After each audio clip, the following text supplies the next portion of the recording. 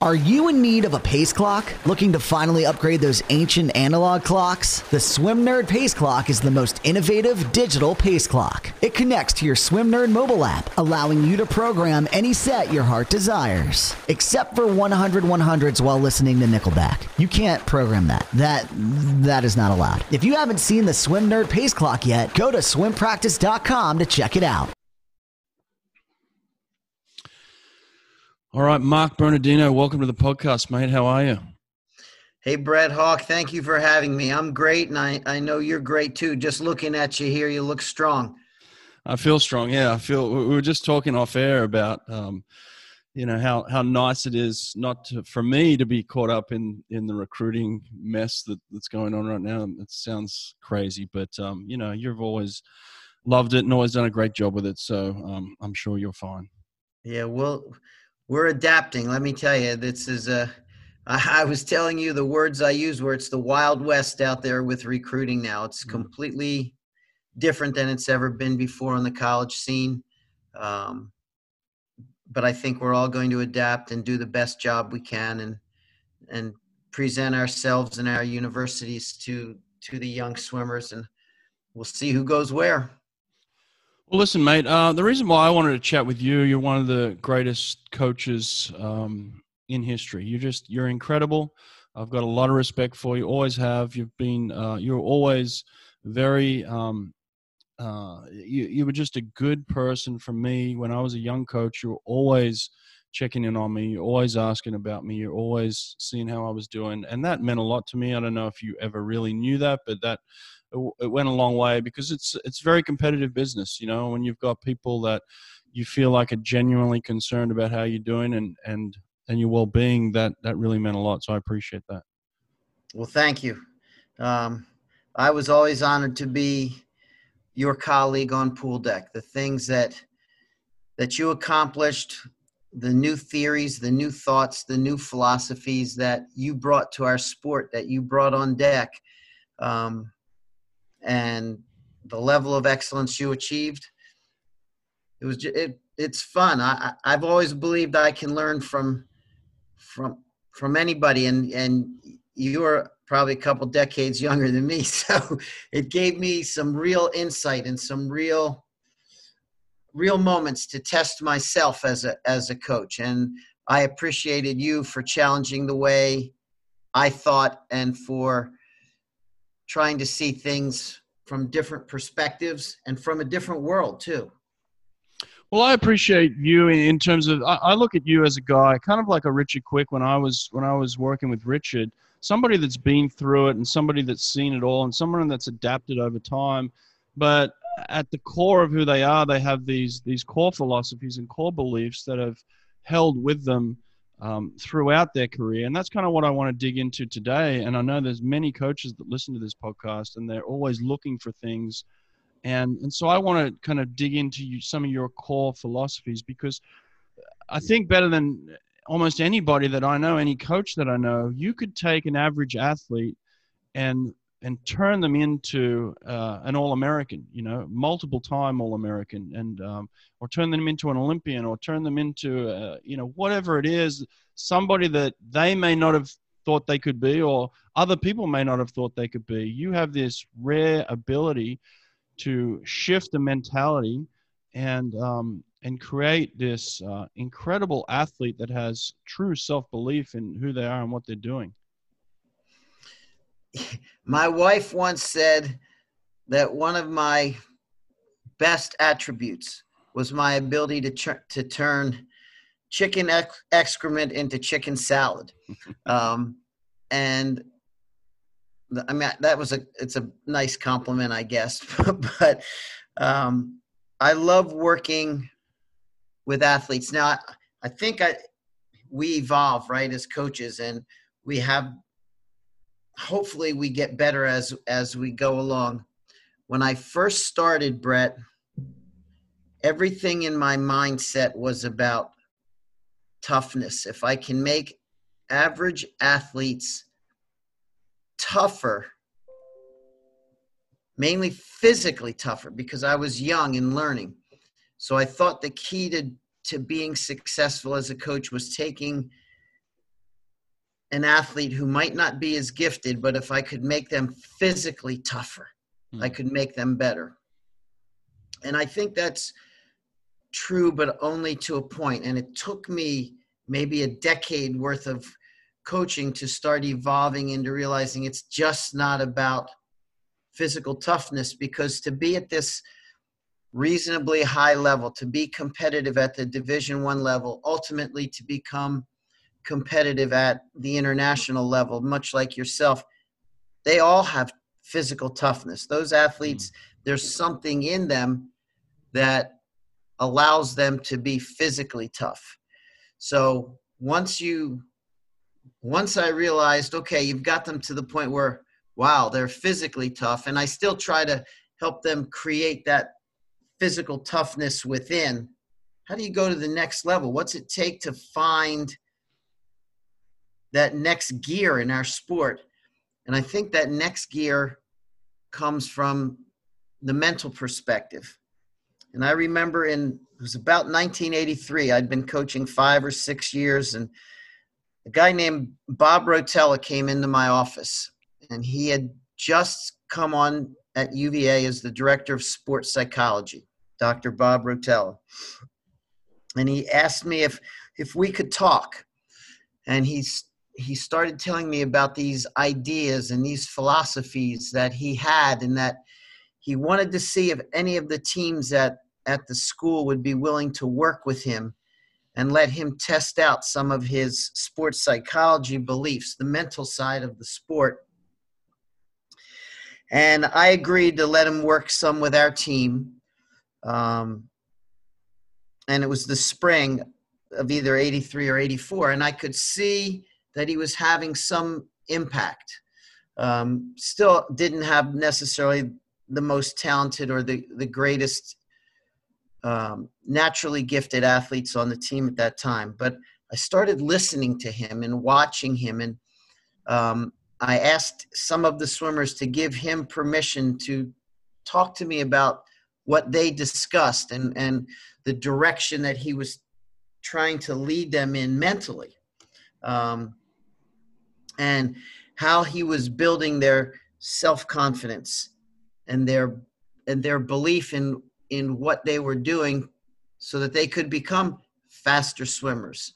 And so he and I became good friends, and he worked with my team on and off almost up to and including the year 2000, because before he became so good at what he did, he became the guru of all golfers. So all the golfers on the Pro Tour were Bob Rotella disciples. So the last athlete that I had work with Bob was Ed Moses, who was a world record holder in the short course 100 and 200 meter breaststroke, Olympic gold and silver medal winner, gold medal on the medley relay for the U.S., silver medal in the 100 breast. And Bob worked with Ed. But I learned a lot about the mental side of the sport and the confidence side and the belief side and the belief structure from Bob Rotella, and from my athletes, allowing him to give back some feedback to me on how I could be a better coach to them and how I could say things a different way to get through. That's interesting. Yeah, that I'm fascinated by that, because look, I came from an era too where it was very much about the physical. Back in the late 80s, even into the early 90s, there were just many coaches that believed in how hard can we push these athletes, how much volume can we get, and the ones that survive are the toughest ones. They're the ones that you want to work with. And ultimately what I found is I wasn't particularly tough. I just loved the sport. I loved going to practice. So what I would end up doing most of the time is I'd end up going to the showers and spending about 35, 40 minutes in the hot shower while they did, 1500s for time. And then I'd go back and do the cool down, and just join back in with the group. But so that was how I survived the mental toughness of practice back in the day. But look, in my experience, throughout my Olympic experience and my professional swimming experience, and then into collegiate coaching and coaching Olympic champions and world champions myself, I've found that it's not about necessarily who is the most physically prepared athlete. I've found that you can do extraordinary things if you believe. And that belief comes through practice for sure, but it also comes in many other ways. And I like kind of some of the things that you're talking about. And I'd like to dig into some of the things that the psychologist that you worked with was working with your team with, that was different than you just saying, all right, here's a workout. It's really hard. Whoever does it's the toughest, So talk to me about those specific things that you learned over time that were different than just giving a hard set.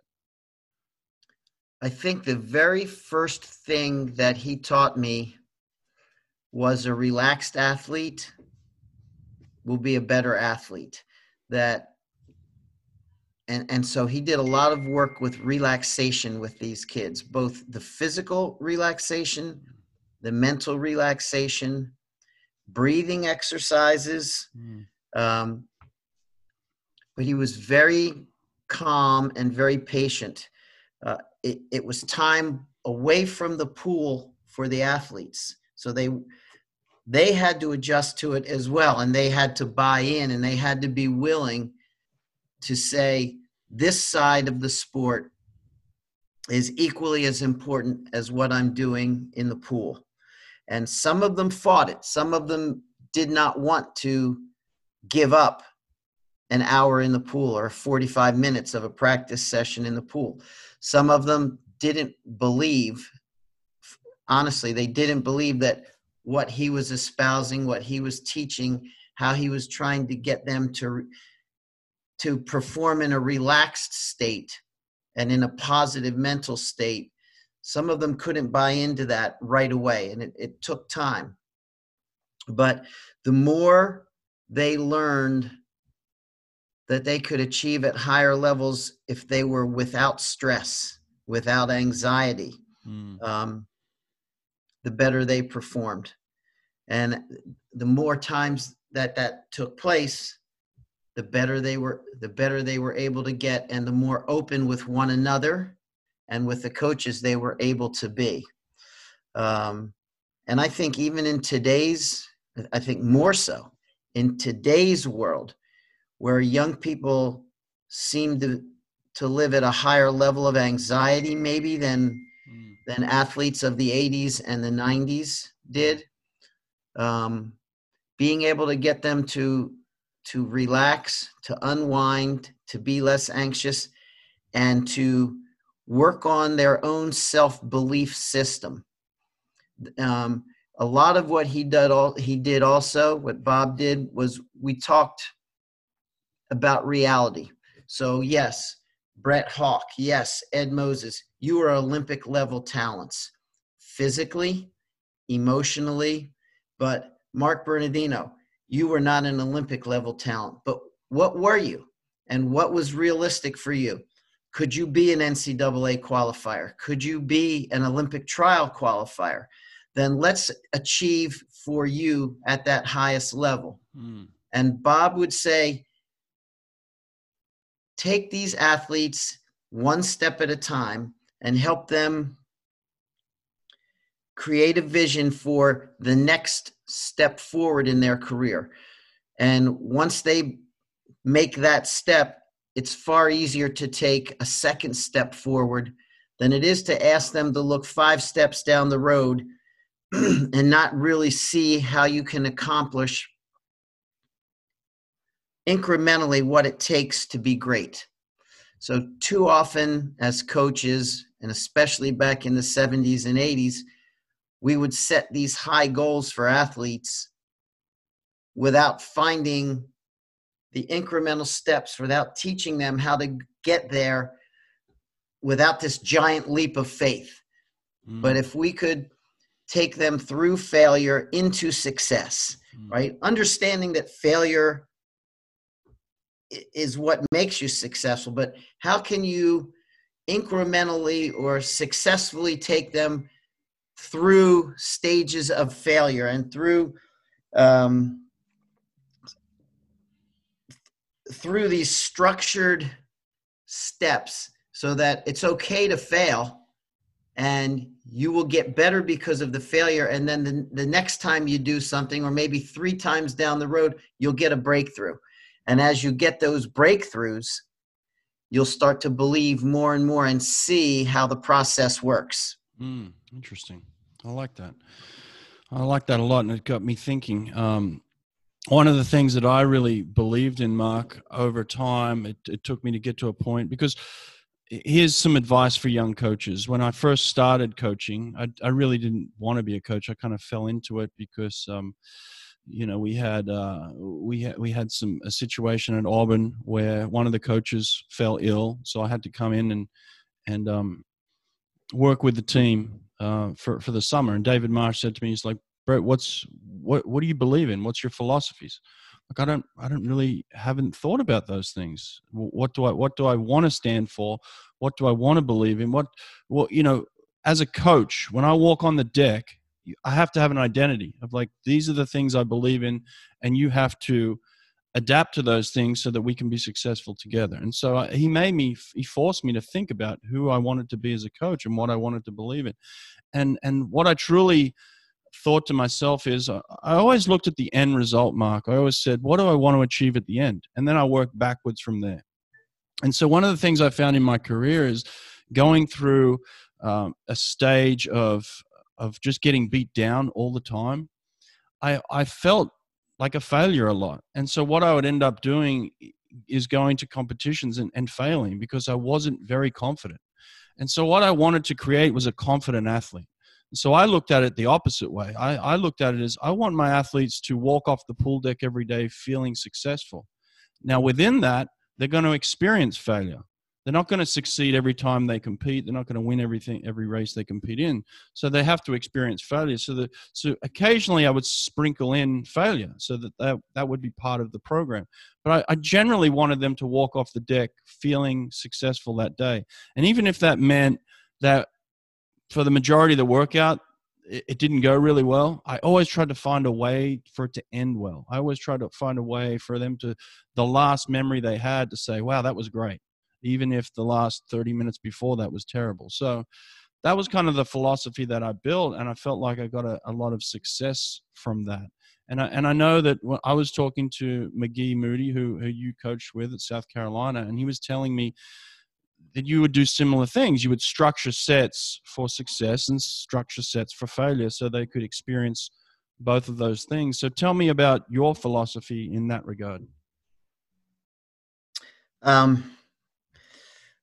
Yeah, I would do that, and I still do that. But I think that only works if you're willing to share your belief system and your philosophy with your athletes. And if you are open with them and understand that it's a partnership. So I think coaches are at their best with athletes when they say to the athlete, we have a shared partnership here. My job is to give you some structure, is to test you, is to allow you to be great and allow you to fail, to pick you up when you fail and to pat you on the back when you succeed. I would say to you that, and to anybody that's listening, early in the season, I explain to my athletes, you're going to experience failure more often than you might like, or more often than you're used to. But there's going to come a moment, and it may come at different times for different people, when you break through. And once you break through and start to enjoy success, you're going to mentally feel good about yourself. You're going to physically feel good about yourself, and you're going to be able to lift those around you to do bigger and better things. I try to let them think of themselves in a lane as, if there's 3 people in a lane, that you're a train. There's a caboose, there's an engine, and the caboose has to push the fuel car in the middle, and the fuel car has to push the engine that's out in front. And some days you're going to be the engine, and some days you're going to be the caboose. But either way, you're going to either pull your team along with you or your teammates, or you're going to push your team and your teammates forward. And as long as you're doing that every day, you're a great success, whether you're the puller or the pusher. And days when you're a pusher may not be your best days, but if number 3 pushes number 2 just a little bit to be better, then you've had a great day in the pool. So I always tried to find a way. More recently I wasn't always like that. Earlier in my career, I was the tough guy. But to find a way to help everybody in a lane and everybody in the pool see that what they're doing is beneficial to their team and their teammates. So I try to explain to the group, to the team, that there will be sets that over time they're going to find success in, to embrace the failure and to see the small incremental steps they make this forward as we maybe repeat a set once or twice. But I think, and I've always believed, there's danger in having certain test sets. I don't like to do a test set more than twice a year, same exact set, because then I think athletes get too hung up and think too hard about it. And they don't, I like to do sets that build upon themselves. Maybe the distance gets longer or the distance gets shorter. And they'll see success through a big picture set, not through the same set over and over and over again. I don't want you to do 10 100s on a minute once a month.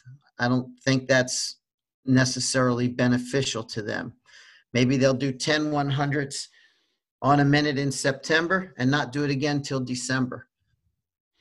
Wow, that's awesome. And by December, you know darn right well they're going to be way better. Yeah. And so their mind, it's so easy to say, holy smokes, look at this mammoth level of improvement. Look at the jump you made in 2 months. Just 2 months. Look at what you've done. Wow. And awesome. I think they walk away feeling, that was pretty good. I'm okay. Yeah.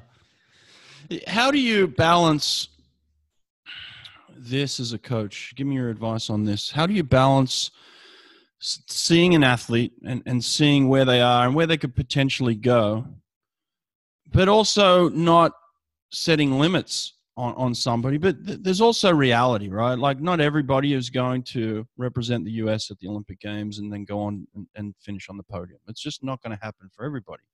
But at the same time, you don't want to limit people for what their potential could be. So how do you find that balance between the different levels of skill and ability on your team and get the most out of everybody? You know what I'm saying? Yeah.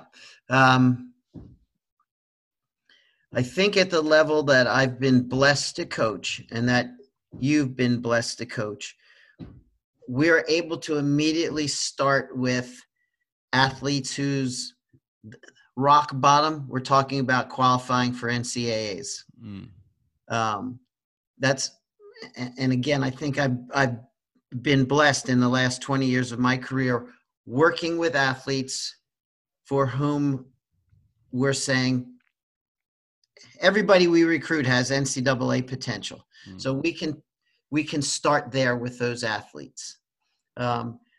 You and I have both coached, and at the time that we were in the SEC, there was, and even before, you know, because you spent your life in the SEC, there was not a better swimming conference top to bottom. Yeah.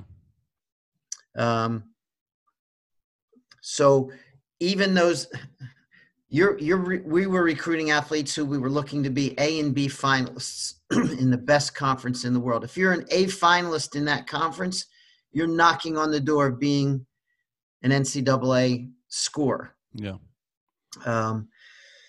So you start there and you say, okay, you're a freshman. What can we do as a freshman? What progress can we make? How well can we do? We test them. We have the great thing about the American collegiate system. Every dual meet, it's like taking a quiz. It's a test. And you can see where they might start out as a C student. You know, the first test, the first dual meet, the second dual meet, how did they do? And you can I would do that with them. I would say your grade for today's performance, I'm going to give you a C grade. Let's see if we can get to a C plus or a B minus within the next month in your dual meet performances, how your times are improving. And just find ways to always show them that there's a new goal to be focused on just a week or two down the road. And I think if we keep things in the short term and not always look at 4 years down the road or 2 years down the road, it's easier for them to see themselves achieving the big goal. I could say to someone, you don't have an Olympic caliber physical talent, but you have Olympic caliber mental talent. Just as easily as I could say, you have Olympic caliber physical talent, but you don't have Olympic caliber mental talent. Until you put those two together, you can't get there. Yeah. So the theory that there was an old saying that hard work beats talent when talent doesn't work hard. That's one thing that holds true in our sport for athletes who swim 200 meters and above. That's one of the great things about our sport. It doesn't hold as true maybe for the 50 and 100 guys, but it certainly holds. There's some merit to it when we look at athletes who swim the 200-meter distances and above. You can get those kids to beat somebody who has more talent if they're willing to apply their mental strengths with their physical skills. I have we have an athlete that we've both mutually coached at one point in time, and he told me a great story. He said that he would turn up to the pool deck and you would walk over to him and just stare at him, just stare and stare and stare and make him really uncomfortable. And then eventually you'd say, "What are you looking at?" And you'd say, "Not much. Just walk away." He said you got him about 10 times doing that. He loved it and thought it was outstanding. But it's just, is that just part of the mental game as well? I mean, I think I know who you're talking about. Hi, Matt. How are you? That gentleman went on, as you know, to become an Olympic medal winner. Yeah. What an incredible talent. But and I only had the pleasure of working with him for a year, but when he came, he had always gotten by strictly on talent. Yes.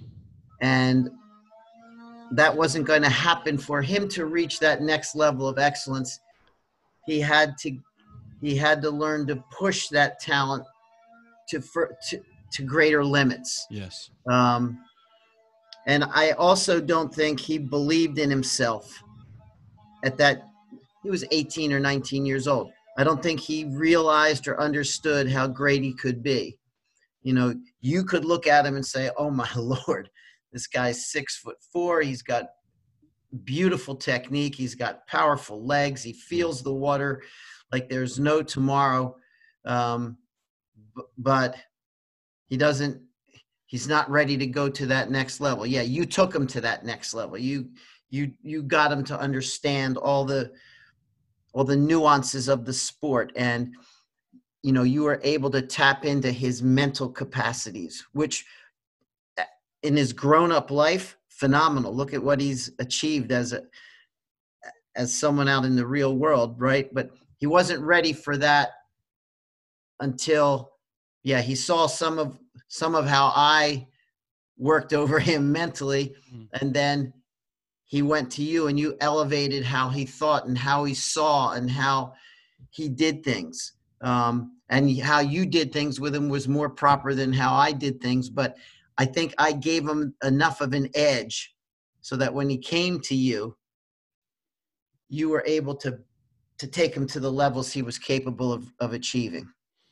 Have you noticed that a lot? Because I've been doing a lot of these conversations in the past 5 months. I've started this podcast 5 months ago, and I've now spoken to 70 different people, swimmers and coaches, but a lot of swimmers. And I'm finding that there is a way that champions, I'm talking about Olympic champions and world championship gold medalists specifically, people that have won gold medals at those two big events.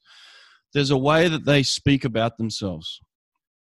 And then I talk to a lot of athletes, really, really talented athletes who make it to the highest level, but don't ever quite make it to that individual gold at the World Championship or the Olympic Games. They may finish fifth at the Olympics, kind of like I did, right?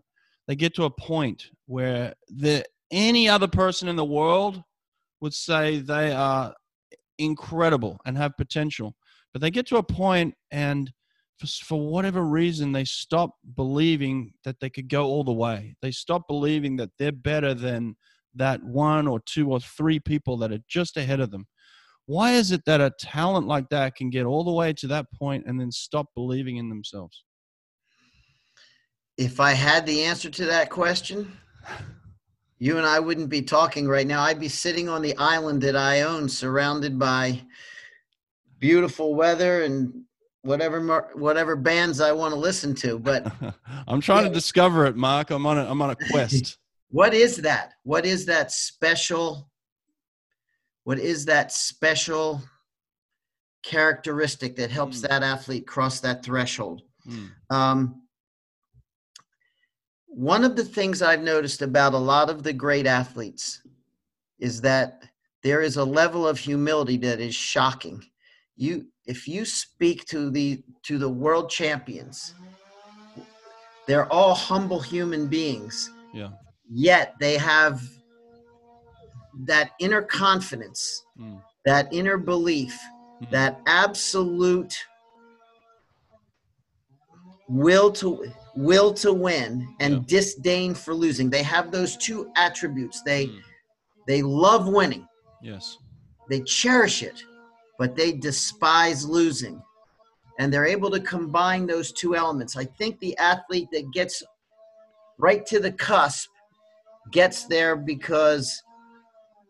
can't cross the line because, I really hate losing, but they don't love winning enough, or they're not able to love winning to the highest level, or they love to win, but it's okay if they lose. I think the athlete that combines that absolute disdain for losing with that absolute drive and desire to win.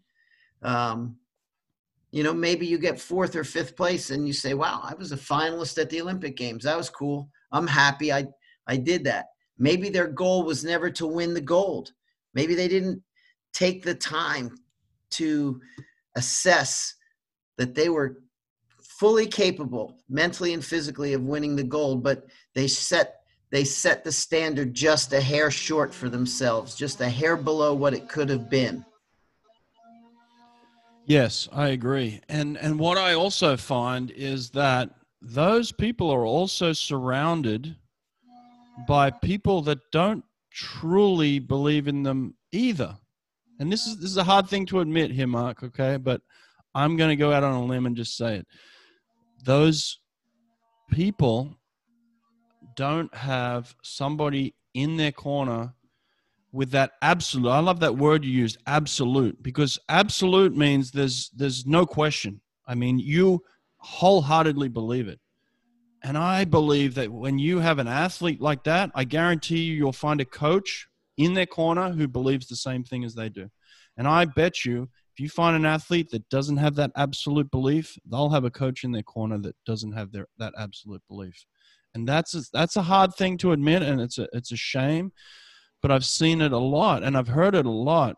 And and talking to these athletes that are winning, I see the way their coach thinks about them or speaks to them, and they have this absolute belief. Like I talked to Kathleen Baker the other day, and I can tell you this for a fact. David Marsh absolutely believes that Kathleen Baker could be the best in the world, and she believes it too. And then it doesn't mean that they don't lose races. It doesn't mean that she's unbeatable, but they have an absolute belief that she's capable. And that's a key ingredient to somebody being successful and being the best and finding a way to make it happen. You know, I guarantee you that that Dave Durden believes in Nathan Adrian, and Nathan Adrian doesn't win all the time, but I guarantee you they believe that they're good enough to win on any given day. And I'm just seeing it more and more often that these athletes and these coaches are connected in this belief. Do you agree with that? 100%. I think the coach-athlete chemistry is critical to success. If we're going to spend the amount of time we spend on deck with that athlete, and we fail to understand that athlete psychologically, right? If we can't build a relationship that revolves, the better the relationship we build with that athlete that revolves around things other than swimming, the easier it is for us to make them successful as swimmers. When we understand who they are, where they come from, what makes them tick, what frightens them, what motivates them. Once we can dig deeper into that athlete's psyche and that athlete's personality and the person that makes the athlete good, because it's the person that makes the athlete good. That's our job. We have to take the time to figure that person out. We're shareholders in the same company. We each have the same, hopefully we each have the same goals and the same dreams. And the athlete needs to know that they also teach us and that we learn from them. And when we're able to express that to a kid and they're able to open up more to us, then we can become a better coach to them. So it's more than just the time spent on pool deck. It's the time spent knowing the athlete and knowing the heart of the athlete, the engine of the athlete, and how to tune that engine, to fine tune that engine when you want to get to that highest level, both physically, emotionally, mentally. All that plays a very critical role. How would you coach against? And I'm not suggesting that this is, what we think or what we should, but like when you have an athlete like Caleb Dressel, right, where everybody, including myself, think he is incredible, right? He is incredible. He's proven that. He's shown that. He doesn't need to prove it more to make us believe he's incredible. But I also have a very strong belief that nobody's unbeatable. So how would you coach against an athlete of the like of Caleb Dressel at this point in time leading into the Olympic Games? Because there are many people that are going to be racing against him next year in different events. But there are some people that have the belief that he's already won the gold medal. And I'm like, we're 12 months away. Like, nobody's given a gold medal. You got to go out and earn it. And you got to wake up that day and make sure that you earn it. So many things can happen. But why do athletes believe that a certain athlete is unbeatable? The first question I would ask an athlete who's going up against Caleb Dressel is, are you afraid? Are you afraid? Are you afraid of Caleb Dressel? What frightens you? I would want to know. And if that athlete said to me, yeah, I'm afraid, he's great, then I'd say you've just lost. We have to start all over again. We have to restructure how you think, how you function, how you walk the streets, because to me, it's unacceptable to be an athlete of that caliber, an athlete who is in contention for a top 8 spot in the Olympic finals and not believe you're good enough to win the Olympic gold. I think there's I I think some athletes fear other athletes, and I think they lose before they ever step up on the blocks. For sure. I mean, that's a weird question to ask, but I would say, are you afraid? Were you ever afraid? I was afraid. I remember calling my dad from the NCAA hotel. Yeah, look, I was mediocre, but I made it to the NCAA meet. I was a qualifier. And I told him, Dad, you'll never guess who I got dressed with in the locker room at the same time as me was in the locker room. And he said, who? I said, Mark Spitz. And he goes, no kidding, son. How'd he put his suit on? I said, what? He goes, how did he put his suit on? Did he put it on one leg at a time? And I said, yeah. And he goes, well, how the hell do you put your pants on? What did I raise? So, it's like, go for it. Don't be afraid. Don't fear anybody. Just have this absolute belief, this absolute confidence that you can compete. And if on that day he's the better man, okay, on that day he's the better man. But he wasn't the better man because you were afraid. He was the better man because he was the better man. Yeah, I agree. I had a situation at the 2005 World Championships in Montreal. I was swimming the 50 free, which was later in the program, I think, day 7, something like that, one of the last days. And I was racing against Roland Schumann, who was one of my very strong competitors for many years. And he swam the 50 fly within the first couple of days. And we're sitting in the stands with the Australian team watching the final of the 50 fly. And the swimmers are here, the coaches are here all together. Beautiful outdoor venue. Roland swims this 50 fly and swims incredible and breaks the world record. And in my mind, I'm thinking, wow, what a beautiful swim. One of the coaches on the Australian team turns to me, or just in regards to speaking to the group, and was like, wow, he's going to crush the 50 free in a couple of days. And I looked at him and I was like, you motherfucker. Like, I got to compete against that, but that's the way that he was speaking. He's like, that's unbeatable. And I'm like, you can't say that to me where I've got to go up and find a way to beat this guy in a couple of days from now, and that's kind of that's what you get a lot in swimming. Is like someone will go on a run, and you saw that with Michael Phelps in a way back in 2008, I believe, where he was just winning close races. And then all of a sudden there was the belief around the pool deck that Michael's unbeatable. And it was almost like people just accepted that Michael can't get beat, and yet anybody can get beat. We've seen that multiple times. I wish your coach had said, I can't wait to see you race this guy. I can't wait. This is going to be awesome. Then what goes through your mind, right? Yeah. And that's it. It's just the words that we say to our athletes too. Exactly. The way that we how deliver we say it, the tone in our voice.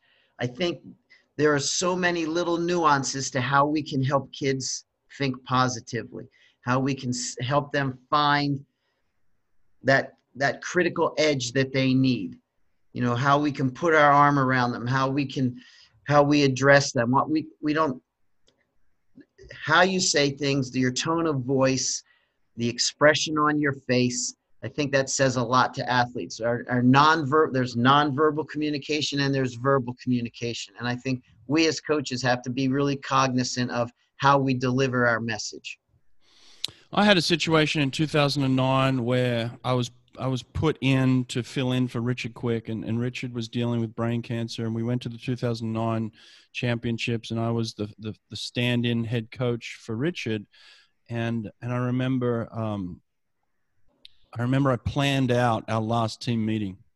I actually went into the team room and I set some things up because I felt like the mood amongst the team was not where I wanted it to be. So I went into the team room before the team meeting, set some things up, and then about half an hour, and then I went back to my room and I just did some meditation and just relaxed myself and got myself in a state where I wanted to be to present to the kids before the last day of the championships. And it was coming down to Auburn and Texas on the last day. And we needed our guys to go out and swim really well. And so I went in, all the guys, I let them all go in, and they were chatting and laughing and having a good time. It's about 7:30 in the morning. on a Saturday morning, last day of NCAA's, last team meeting. Okay. So they're having a good time, and I go in and I just sit there, and I sit next to the desk where all the food is, and I'd strategically place some things on the desk. And the guys are laughing, having a great time, being real loud, carefree. I just pick up a bunch of grapes and I throw them against the wall as hard as I possibly can. And the grapes go everywhere. And the guys just stop talking. And I'm like, guys, you understand that our head coach is back home right now, sitting over a toilet bowl, throwing up his life, and all he can think about is you guys this morning. And you guys are in here laughing and joking and having a great time. And he's back home on his deathbed, and he's thinking about you and your performance today. Like, are you guys ready to go into battle for him? And the mood shifted immediately like this. And look, I don't know if that was the be all and end all, but it shifted their thinking, and they went out and they just put a pounding on that morning swim. And that, it showed me how you can really shift a team performance or an individual performance just based on a mentality. And too often I think that we prepare our athletes physically and we don't get ourselves ready mentally to be in a state of very high performance, I would agree with that. And I think more and more we're learning that we need to spend time doing this. Every school now, every national program has their sports psychologists. And these people make themselves available to the athletes. The athletes can speak to them about things that maybe they can't talk to a coach about. I remember at first in the 80s and 90s, it was considered a sign of weakness for an athlete to visit with a sports psychologist. People thought, oh, you have to go talk to somebody, you're weak. But now I think you're strong if you are willing to do that, if you're willing to, because that's just another avenue for you to improve. It's another voice speaking to you. It might be somebody that's saying the same thing the coach is saying, but using different words or different expressions or different thoughts to get a point across. But the psyche of athletes, even of the greatest athletes, they could have it could be fragile. It could be, right on the edge of disaster, but you don't necessarily see that on a day in, day out basis in their practice performance, because that's oftentimes a place where they release their frustrations. So I think we have to constantly open the door to the mental side of our sport, to listen to our athletes. When I was at South Carolina, one of the things that I did was I let the athletes write one workout every couple of weeks. I would say, this is the theme of the day. I want you all to write the workout. Come back this afternoon, give me the workout 30 minutes beforehand. Let me look it over. But you all take a piece of this pie, invest in it, think about it, and see how well you can do with it. And I would also learn a lot about their personalities by how they would write different sets and come up with different ideas. And then later in the season, I could also bring back a couple of those sets, and I would be able to say, this is the set that was written by Travis Marin. This is a set that was written by Heather Merritt. This is a set that was written by Tom Parabonio. This is a set that was written by Akram Mahmoud. And do y'all remember this? We're going to go back to it, and we're going to see how we do with it. And they would always get excited because it wasn't a set written by me. It came from them. Yeah, that's awesome. And it might have been 4 weeks out from taper, 5 weeks out from taper, 6 weeks out from taper, but starting to reintroduce their ideas and their thoughts and their theories into what we were doing. And I think they always felt good because they wanted to perform. Oh, Tom wrote that set. I want to be really good because Tom's my buddy. Heather wrote that set. I want to be really good for Heather today. Gave them somebody else to to feel good about swimming for. I love it, man. That's really cool. I wish I did that more. That's a great idea, and I think that's something that a lot of coaches could embrace.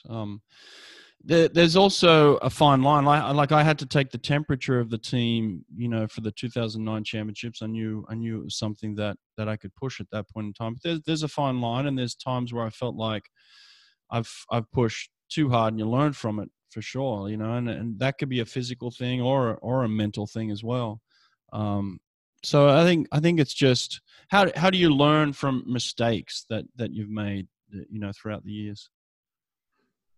Step one is you have to be willing to admit you make mistakes. And I think that's a hard thing to do when you're a young coach, to admit that you've made mistakes, but coaches are human, and coaches make mistakes just like anybody else makes. And there's nothing more devastating than when we make a mistake, whether it's in how we prepare a dual meet lineup or in the structure of our taper and whether or not our taper is successful with our athletes. And when we don't necessarily write that perfect taper, when we miss, whether we miss with one person in the group or whether we miss with the whole group, I think it's incumbent upon us to sit down with the athletes and say, something went wrong, and I'm willing to take responsibility for what happened, because it's my job to prepare the training. It's my job to look at the taper. Where did I go wrong? Did I not rest you enough? Did I not? How do you feel? Let them give you their feedback. There wasn't enough speed work. There was, we only had a recovery day once every 4 days instead of once every 2 days, which you did the year before. They'll remember really, really well, and they'll give you a concise and precise analysis if you'll allow them to do it. I think it's important not to say, I gave you the training and the taper, now it's up to you to swim fast.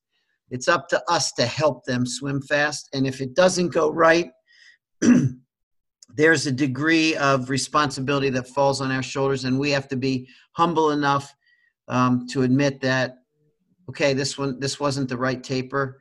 Where did I, the coach, go wrong? Give me some help. Give me some feedback so it never happens again. Good stuff. I love that. Mate, you're at NC State now. What are you loving about the program? I mean, it's had a lot of success over the last 10 years, and you're part of it now. And what are some of the things that they're doing well there?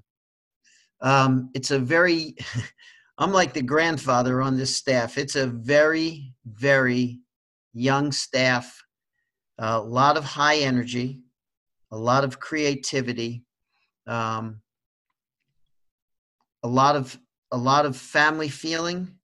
One of the things that's most impressed me about this group of athletes is how often they encourage one another on a daily basis, how they take the time to notice whether an athlete's having a great day or a bad day, and how they lift one another on a consistent basis. And I think that's something that Coach Braden Holloway and Bobby Guntoro, when Bobby was here, they are exceptional people at finding the positive in everything that they do and bringing joy to the pool deck, and finding ways to keep these athletes on a high during a really tough and challenging training experience.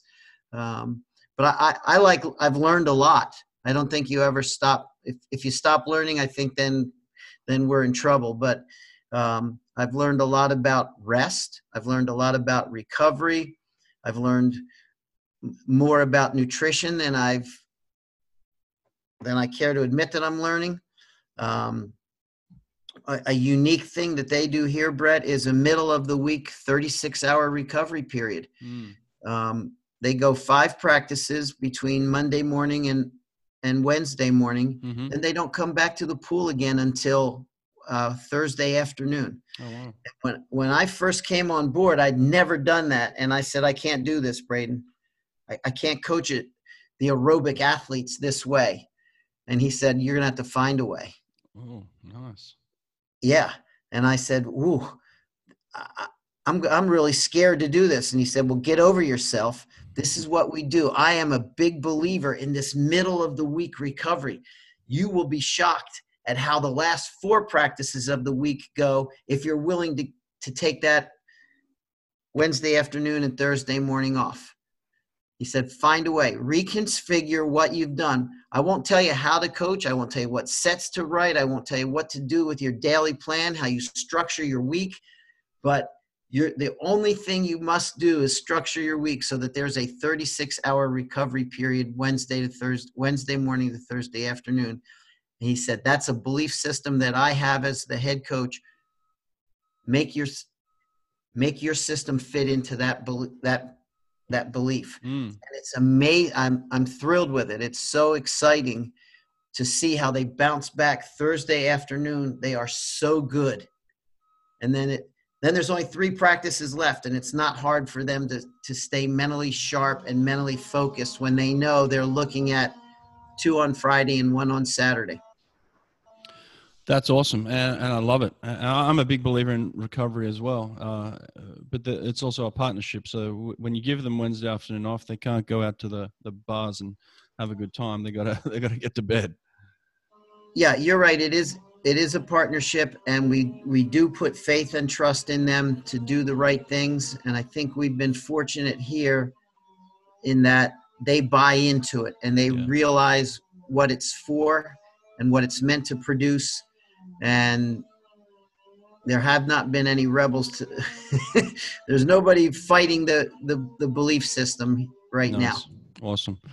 Well, listen, mate, this has been a pleasure digging into your philosophies. And like I said, you're an incredible coach, man. And I'm so glad that you're still doing it and doing it at the highest level.